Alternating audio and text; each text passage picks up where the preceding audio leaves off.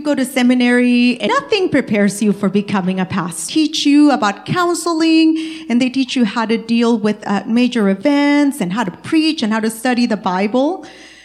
But then once you actually get started, you're like, whoa, no one told me life was going to be this way. You get caught unexpected, and really, honestly, it's like parenting. Nothing can prepare you for it. And you know what? Jason and I have a lot of stories about when we first became pastors. You know, some of them are funny. Some of them are, oh my gosh, like when Jason flooded the sanctuary purely on accident because he left the baptismal running. I know. You know, there was a time we forgot somebody in a trip. And, you know, now we look back and we laugh because we found that person. We did bring them with us. Trust us with your children. Camp is coming up. I promise we'll bring them back. We won't lose them. And some other ones were more challenging than that. Some other ones we looked at each other and we were like, what are we going to do? Nothing prepared us for this. And every pastor that you talk to has a similar story. And today I want to share with you one of my friend's story when he first became a pastor. I'm going to read it to you because I asked him to write it down for me. He said, over 30 years ago, only a few months after I became a pastor, I got a call to go to the hospital. I don't know the name of the condition, and I still can't pronounce it, but the baby had been born with part of her intestines outside her body. The doctors weren't giving her much hope. The family was absolutely rocked. I was a rookie. It seemed to me that this one should have been assigned to someone else, someone who knew how to pray better than me. Someone with more experience. I felt completely out of my league. I met with the family, said some encouraging words, and then went back to the pediatric intensive care unit. I prayed for the baby. I reached my hand through the plastic gloves, touched her, and prayed a simple prayer. I didn't have a lot of faith. I went back out to the waiting room to talk to the family. We visited. They cried. Then we held hands in a circle to pray. The baby's grandmother stood beside me while we prayed. I don't remember exactly what I prayed, but I remember distinctly that in the middle of my prayer, Grandma started to get happy and blessed. She said, "Whoa, I felt that." I didn't know what she was talking about. I didn't feel anything. When we were done praying, Grandma said, "God did something while you were praying. Our baby is going to be healed." I left the hospital and went back to my office, sad and burdened for the family. The next morning, I got a call. It was the family again. They said, "Come immediately. We need you now." I got there as fast as I could. I had on my calm preacher's face, but inside I was struggling. This was a first for me. I expected to pray a final prayer as the baby took its last breath. I knew I had to be strong and have the right words to say, but I wasn't sure I could take it. The family was in the waiting room.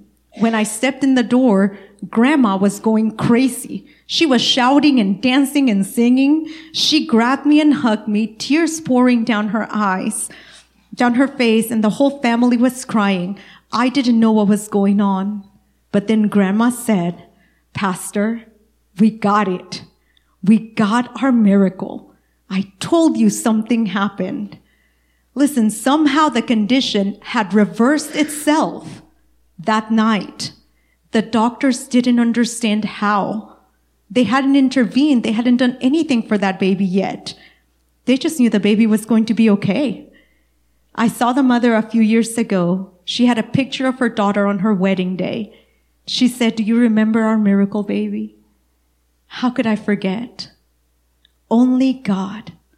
What seemed desperate and hopeless was changed overnight by the Lord. Isn't that amazing? What an amazing testimony of the power of God. I know that sometimes when we're asked to pray for people, we are so worried about the words that are coming out of our mouths. But it doesn't take fancy words. It just takes a heart that believes, a heart that loves, a heart that trusts Jesus.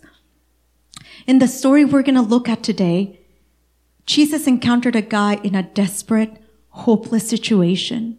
He didn't put himself in it. He didn't want it. But he was alone. He was forgotten, unloved, and untouchable. It's one of the shorter stories in the Bible. It's only 3 verses long. And it starts in Matthew 8, verse 1. When he, Jesus, came down from the mountainside, large crowds followed him. Everywhere that Jesus went, large crowds followed him. They wanted to hear him teach. They wanted to see the miracles. But on this particular occasion, verse 2 tells us that a man with leprosy came. Jesus was walking with a crowd when a mutilated, disfigured man approached. He looked like a walking corpse. The man was a leper. It wasn't his fault. He didn't want leprosy. It just happened. Now, in those days, leprosy was common. It's like today with viruses. You know, you can get a cold virus, a stomach virus. There's so many viruses that you can get. And even though you know it's just a virus, and you have to go to the doctor and you have to pay them, the answer they give you is usually just wait it out. Let it run its course. It will get better. And you're like, yay, my kid's going to be throwing up for the next 3 days. Let it go. But you know what? Leprosy is not like that. Leprosy will not go away. Instead of going away, it gets progressively worse. Leprosy is horrible, ugly, disfiguring disease. Leprosy is now called Hansen's disease. It's a bacterial infection which destroys the skin as well as the central nervous system. And even though leprosy is controllable, there are still places in the world today where the disease is found. There's basically 3 kinds of leprosy. The first one is called tubercular. Tubercular leprosy starts with a discoloring of the skin. Then nodules begin to form, usually on the face, around the ears, nose, lips. And after a while, these nodules become open sores with a horrible smell. And then they begin to spread across the entire body. Ultimately, the hair and eyebrows fall out and the brain becomes infected. After 9 or 10 years of misery, the person falls into a coma and then dies. The second kind of leprosy, it's called anesthetic leprosy. Called it because it affects your nerve endings. One day you might pour something hot on your hand and you won't feel it. After a period of time, the ends of the fingers and toes fall off. The hands and feet begin to contract until they look like claws. Slowly, a person infected with this kind of leprosy sees their body fall off one piece at a time.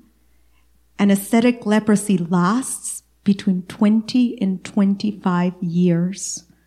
The third kind of leprosy is a combination of both. It's called leprosy proper.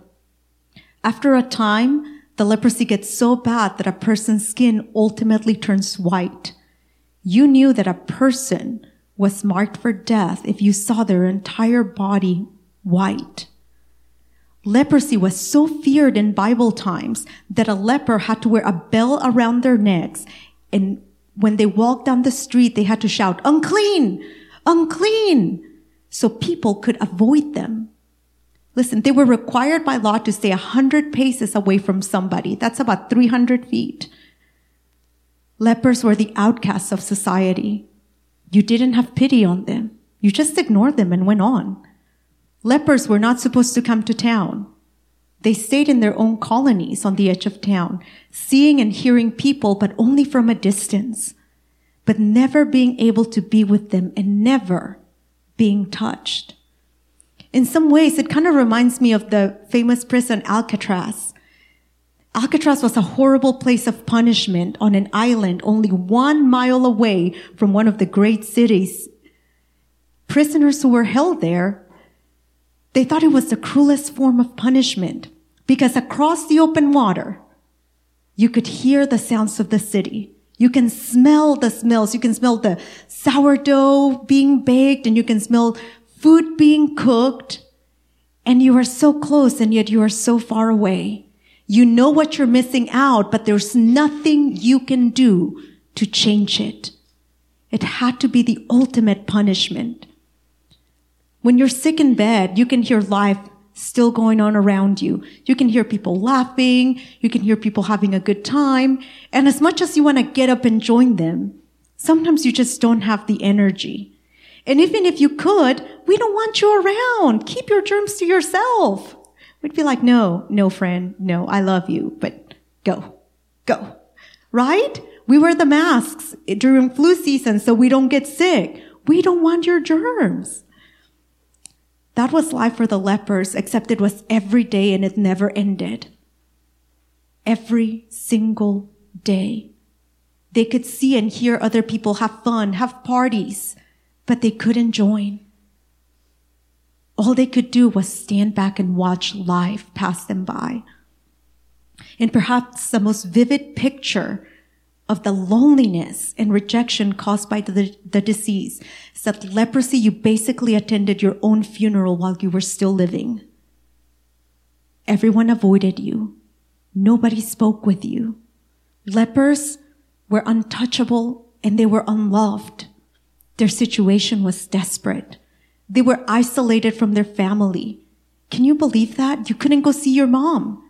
You could never hold your own children. You could never have a kiss from your spouse. They were as good as dead. In Jesus' day, leprosy was considered a punishment from God, a result of sin. That's why you got leprosy. So if you touched a leper, not only did you risk infection, you were also considered unclean, which was a big deal back then. No one wanted to be near a leper. Most people ran away from them. There was no cure, so they had no hope. Can you imagine what it would be like to live your entire life without human touch? Your whole life, without anybody touching you. You couldn't hug your mom. You couldn't embrace your kids. No high fives, no hugs, no one wanting to touch you. To go through life without touch must be agonizing. I can't imagine it. It reminds me of Maisha. She was one of our students, and she was a difficult teenager to reach, y'all. Maisha had a very difficult home life. Her house was in the worst part of town. She always got in trouble at school. She was always angry. She always had that mad look in her face. Parents of teenagers, you know exactly what I'm talking about. Jason and I were her youth pastors. What an honor. She got in trouble one time at youth for taking a swing at me and missing 1 inch from my face. I was 7 months pregnant with Josiah when that happened. She was difficult. And I didn't know how to reach her. And that bothered me. It bothered me. I couldn't get through to her. You know, you'd say hi and she'd be like, It's good to see you too, friend. A couple of weeks after she took a swing at me, she came back to youth. She talked to me. It was part of our deal when she came back.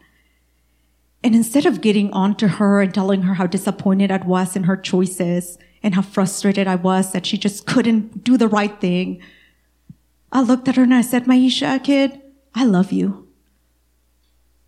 I love you. I'm proud of you. I'm proud of the young lady you're becoming. Listen, Pastor Jason and I, we're on your side. We're on your team. We are cheering you on because we want what God wants for your life. We loved her.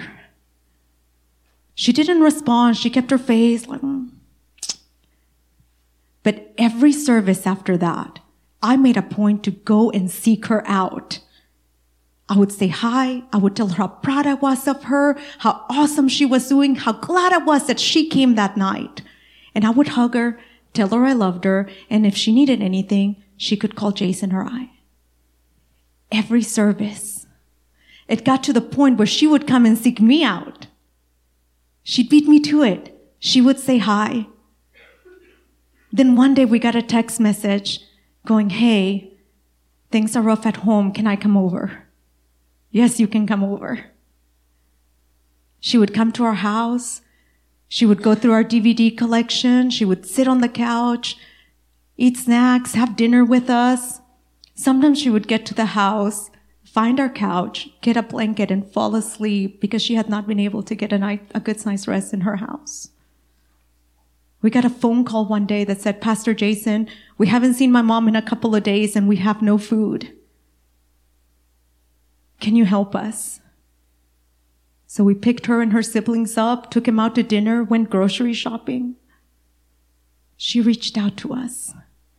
Listen, when nothing else had worked with Maisha, love worked. Love was able to reach and penetrate that hardcore persona she was trying to portray because she had so much going on in her life that every adult had let her down, and Jason and I were surely no different. But then love broke through. She became one of my all-time favorite kids. She did. I miss her. I keep in touch with one of her sisters. I've lost touch with her, but it's my hope that one day I'll be able to see her again. I love that kid. I love her. I'm sure that our simple hugs and expressions of love are what reached her. It was a key to change her life. Listen, there's power when you touch somebody's life. Just a simple touch. The leopard approached Jesus. His face was covered with patches of discolored skin, open sores. His lips, his nose, his ears were probably swollen and misshaped. Patches of his scalp were black. Hair had fallen out. The disease had taken over. Yellowish eyes stared from a face without eyebrows or eyelashes. His fingers and toes were rotting and disfigured. It was a gruesome sight. We don't know how long he had been afflicted with leprosy, but one version of the Bible tells us that he was covered with leprosy. His condition was probably been advanced. It had probably been years since anybody touched him, since he had been able to get close to anybody. Everywhere he went for years, he had to call out, unclean, unclean, and watch as people ran away from him. This leper was breaking all the rules. He was not supposed to be approaching the crowd. He was not supposed to be approaching Jesus, but I'm sure his desperation led him to it. He was desperate. He couldn't live with the pain and the ugliness and the isolation and the loneliness. I think he decided that if the crowd killed him for coming so close, then surely that was preferable to the life that he was living. As he approached, I'm sure that people began to back away and that crowd around Jesus cleared. This was the leper's big moment. It was his big chance. As people backed away and covered their eyes, I'm sure in disgust because they didn't want to even see him, the leper knelt at Jesus' feet. And with a broken body and with a broken heart, he cried out, Master, if you are willing, you can heal me. Listen to that. If you are willing, if you want to, you can heal me. I imagine Jesus paused and looked at the man.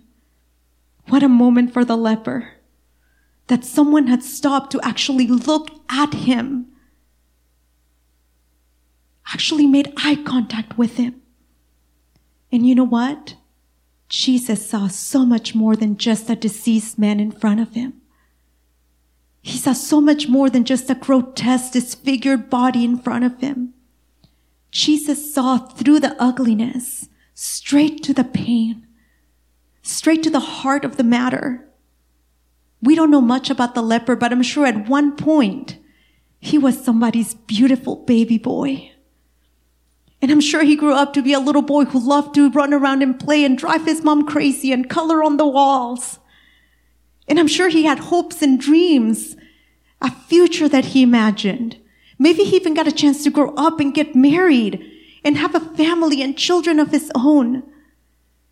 And then in one instant, leprosy took it all away. His family, His hopes, his dreams, his future, his career, everything was taken from him. I think Jesus saw that just in a flash. He saw it. And I'm sure that at that moment, the heart of Jesus broke. I'm sure it broke. Don't you love Jesus? What an amazing scene it must have been. The leper kneeling at Jesus' feet, waiting for an answer. Listen, Jesus looked at the man, and I'm sure his eyes filled with tears of compassion. And then the most remarkable thing of all happened. Verse 3 tells us that Jesus reached out his hand and touched him.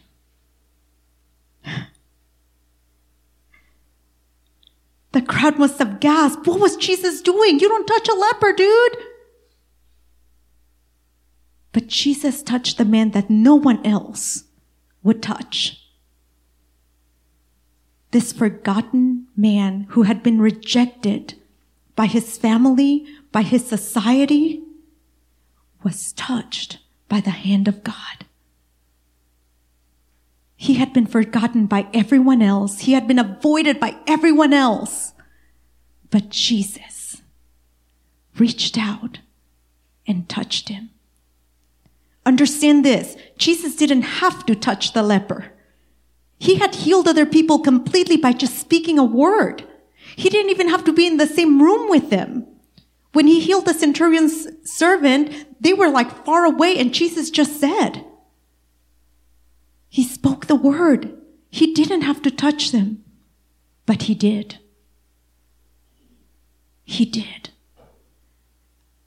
And finally, he said, I am willing. I am willing. Be cleaned. And I'm sure the leper's heart began to pound. Jesus was willing. Jesus was willing to heal him. Could it really be true? Could he finally escape this life he had lived? This life of loneliness and pain and isolation? Listen to what the Bible says. Immediately, he was cured of his leprosy. Immediately, the leprosy fell away. Color returned back to his face. His face was instantly covered with smooth, clear skin. The sores fell away to be replaced by healthy, glowing skin. His ears and his lips and his nose returned to normal. His fingers and his toes began to grow back. He was clean. Wouldn't you have loved to hear his testimony? I'm sure it would have gone something like this. In an instant, I felt warmth where there had been numbness. I felt strength where there had been weakness. I looked down and fingers and toes started appearing. Sores began to fall off and new skin instantly replaced it. Jesus could have healed me with his words, but instead he touched me. Imagine that. Unworthy of the touch of a man, but worthy of a touch from God. He touched me, and I am whole. Shackled by a hand,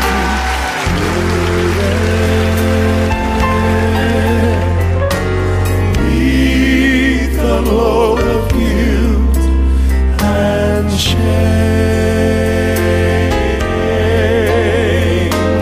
then the hand of Jesus touched me.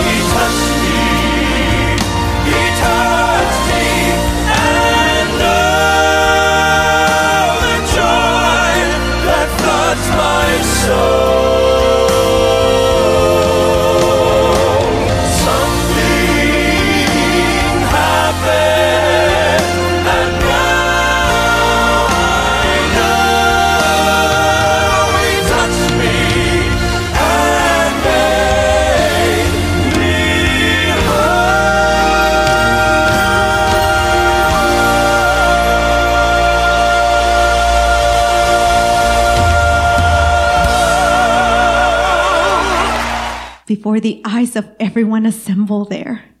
One touch from Jesus changed everything. The leper became an ex-leper because Jesus specializes in creating ex-somethings, ex-addicts, ex-misfits, ex-sinners, ex-losers, and ex-lepers. And here is where I get a little bit frustrated with the Bible. I want to know, how did the crowd react? I want to know, what did the leper say? What did he do? I'm sure that the emotion had to be overwhelming. Can you imagine being there? Can you imagine watching that happen? Who are the lepers today, though? We don't have a disease that we fear like this.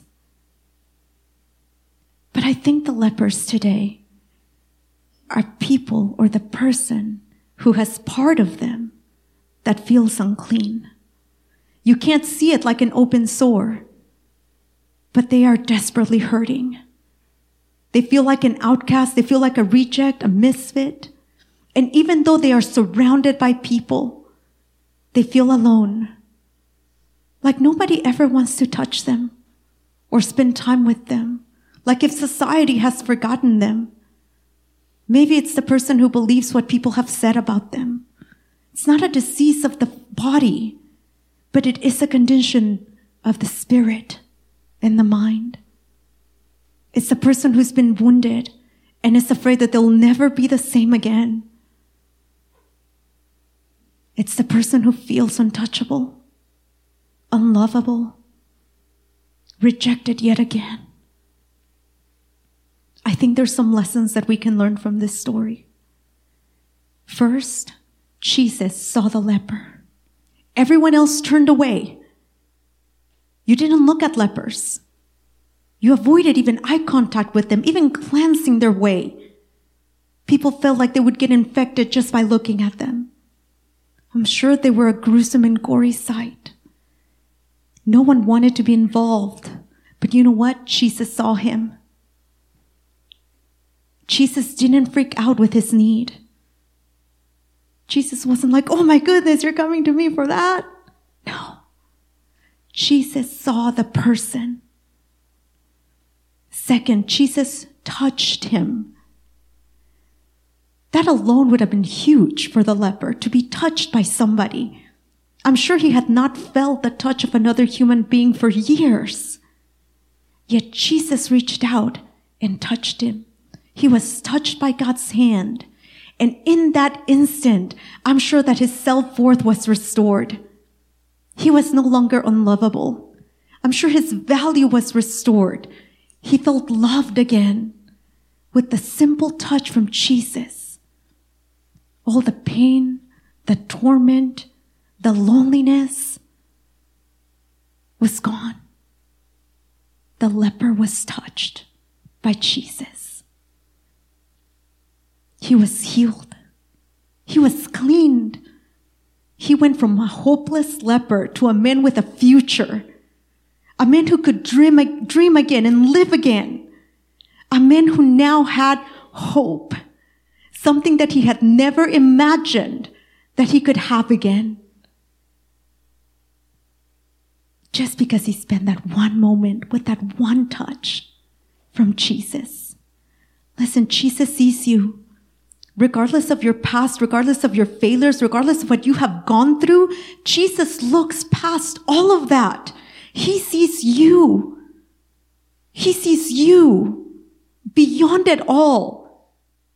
See, we're so used to being judged by society and how we look. That's why there's all those filters on Facebook. And then people wonder why we don't recognize them outside of Facebook. You don't look like your picture, friend. And we're so used to that when we come to church, sometimes we want to throw those same filters up so people will think we're okay. Hey, everything's fine. But you know what? Jesus sees through that. Jesus sees through it. He sees you. And he is not repulsed by your need or by your past or what has happened to you or what you have walked through. Jesus sees you. He doesn't turn away. Jesus loves you. If you didn't know that, Jesus loves you. When you are touched by Jesus, you're never the same. You can never be the same. One touch from Jesus changes everything. You have sickness, one touch from Jesus and you are healed. Victim, one touch from Jesus and there's hope. You're an overcomer. You have a hopeless situation, one touch from Jesus will restore that hope and that joy. Growing up, I remember my mom, my sister, and I would go to church whenever my dad let us. My dad wasn't saved. He didn't love Jesus. And we had been praying for years for him. For as long as I can remember, we had been praying for him. One night, we came back from church and Dad was home. It was Sunday night, so we knew he had been drinking because he drank every day. Now, my dad was a really fun person, guys, when he was sober. But as time went on, it was less and less and less that we saw of him. And when we saw him, it just wasn't a pretty sight. He was a very hard man to grow up with. That night, we were walking home, and our house had been built on a hill. You had to climb 18 steps to get to our front door, okay? Yeah, 18. I got my exercise back then. And the lights were off, so we knew Dad was asleep. And we were going to come in as quietly as possible, so we were not going to wake him up. I remember we went through the door. I went straight to the bedroom I shared with my sister. My sister went to the kitchen. So when you walked in, here's the living room, my parents' bedroom, the kitchen, and our bedroom and the bathroom. My mom stayed in the living room. My sister went to the kitchen. And all of a sudden, there was this commotion in my parents' bedroom. And the door opened, and the man who stood there looked like my dad. But his eyes had this crazy look on his face. He was filled with rage. I can still see it. What we didn't know, that we found out later, is that not only had he been drinking a lot that night, he had also taken some pills and done something else, and it totally altered his perception. He heard my sister in the kitchen, and he took off after her. And I can remember my mom in the living room yelling, "Run! Sol, run!" It took her a second to react. And then the door that was in the kitchen to lead outside was really funky to open. You just had to shove against it. Thankfully, she ran out right before my dad caught her. I remember my mom and I somehow made it to the street, and we could see my dad, because remember our house was on top of the hill. We could see him frantically searching for my sister, getting more and more angry as the seconds went on. And I can remember my mom holding my hand and yelling, "Hide! Don't come out! Hide! I'll come find you. Don't you dare come out!" My mom took me to the neighbor's house, and I had to wait there. Thankfully, another one of our neighbors heard us. They were able to somehow calm my dad down, get him back in the house, and keep him there until my mom found my sister. We had to spend the night at the neighbor's house because it was not safe to go home. And I want to tell you that after that, things changed, but they didn't. They didn't get better. Some days they got worse. And I can remember praying and praying over and over and over again. "God, we know you can heal my dad. You know you can save him, Lord." About 5 or 6 years later, my dad started coming to church. And one day, he came to the altar and he gave his life to Jesus. And immediately, he stopped drinking. But that was not the only miracle. In that moment, guys, Jesus healed our family. See, we could have grown up resenting my dad and being angry and frustrated at everything that he put us through. We could could have blamed him for all of our problems. We could have turned into alcoholics ourselves. We could have been filled with bitterness and anger and wanted nothing to do with my dad. But in that moment, not only did Jesus save him and heal him and change him, he healed us as a family. I love my dad. I'm his favorite. I love my dad. He's an awesome guy. He's full of life. He jokes all the time. He does practical jokes. He's hilarious. When him and my mom were celebrating their 30-year anniversary, our pastor was like, "Hey, happy anniversary. How long has it been?" And he's like, 30 years. And pastor's like, "Wow." And my dad goes, "It feels only like a day." And as my pastor's about to say, "Oh," he goes, "In Vietnam." That's my dad. My kids love him.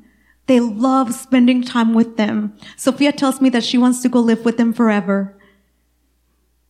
Listen, that relationship would not be possible between my kids and my dad if God had not healed our family first. Was it hard? Yes. It was hard. We had to choose to forgive. We had to choose to move on from there and to build that relationship. I still call and talk to my dad just to say hi, just to see what he's doing. People that knew him before can never deny the power of God that changed his life. And people who know him now that didn't meet him when he didn't love Jesus, when we share this story, they're like, "Your dad? No way. There is no possible way that man can be who you're describing." And I say, "You're right. Only God could have made that change." My dad has taught Sunday school. He's been Sunday school director. He's led men's ministry. He's preached. Only God. Only God. That's the reason. It's the only reason that our family was healed, that my dad was changed. Only God could do it. That's it. Listen, the same God who healed that baby,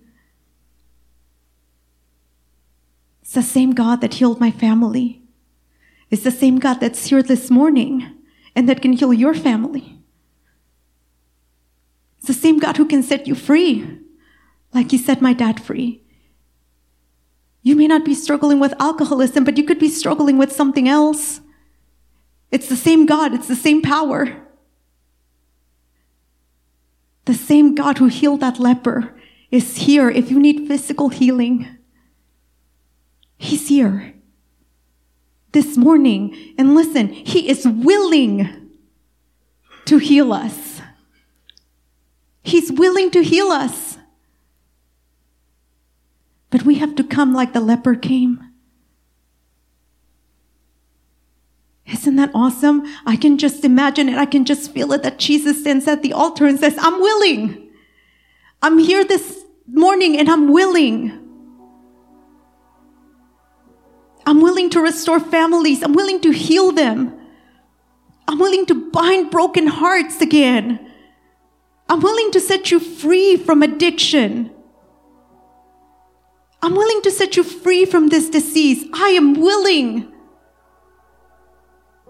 You're dealing with a hopeless situation. It's okay. I can speak hope into it. Listen, if God can restore my family, God can restore your family. If God can totally change the trajectory of my life, he can change yours. The God who healed the leper is here this morning. Physical needs can be healed. wounds that nobody else knows about because you don't want to share them. That's okay. Jesus sees them and He can heal them this morning. You're not hopeless. Regardless of what the doctors have said, our hope is not on them. Our hope is not on the doctors and on medication. Now, don't get me wrong. Don't mishear me. God can heal us through medicine. I firmly believe that. But this morning, if you have lost your hope for your family, for yourself, this morning, when all hope may seem gone, it's available to you. It's available to you because our hope is in God. I'm going to ask you to close your eyes. And this morning, if you need that touch from Jesus, listen, that's the image I kept getting in my head as I read through this, as I prayed over this. I can see Jesus standing in this place going, I am willing. I am willing. All you have to do is ask. I am willing. This morning, Jesus is willing to heal your marriage. Jesus is willing to heal your body. Jesus is waiting to heal your heart. The question is, are you willing to let Him? If you need a touch from God, will you please stand? Will you please stand? If you need God to intervene, do something in your life, will you stand? We would love to pray with you.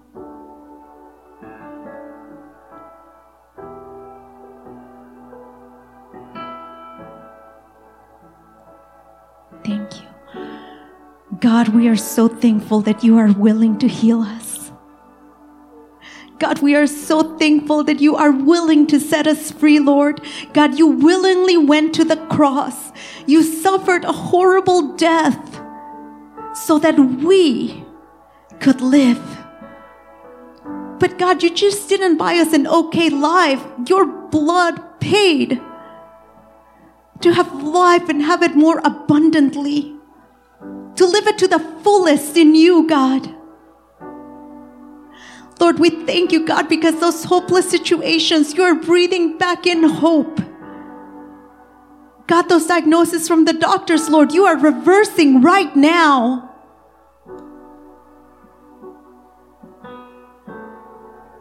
God, we thank you that we're going to see marriages restored, families healed. Thank you, God, that we are going to walk out of this place as ex-victims, as ex-addicts,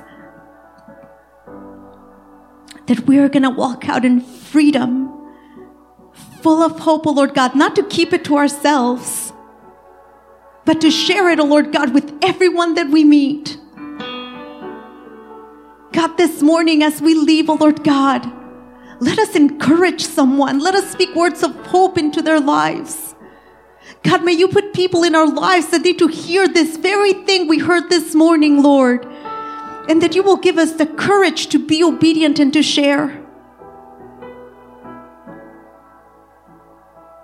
God, you are willing to use us to transform our city.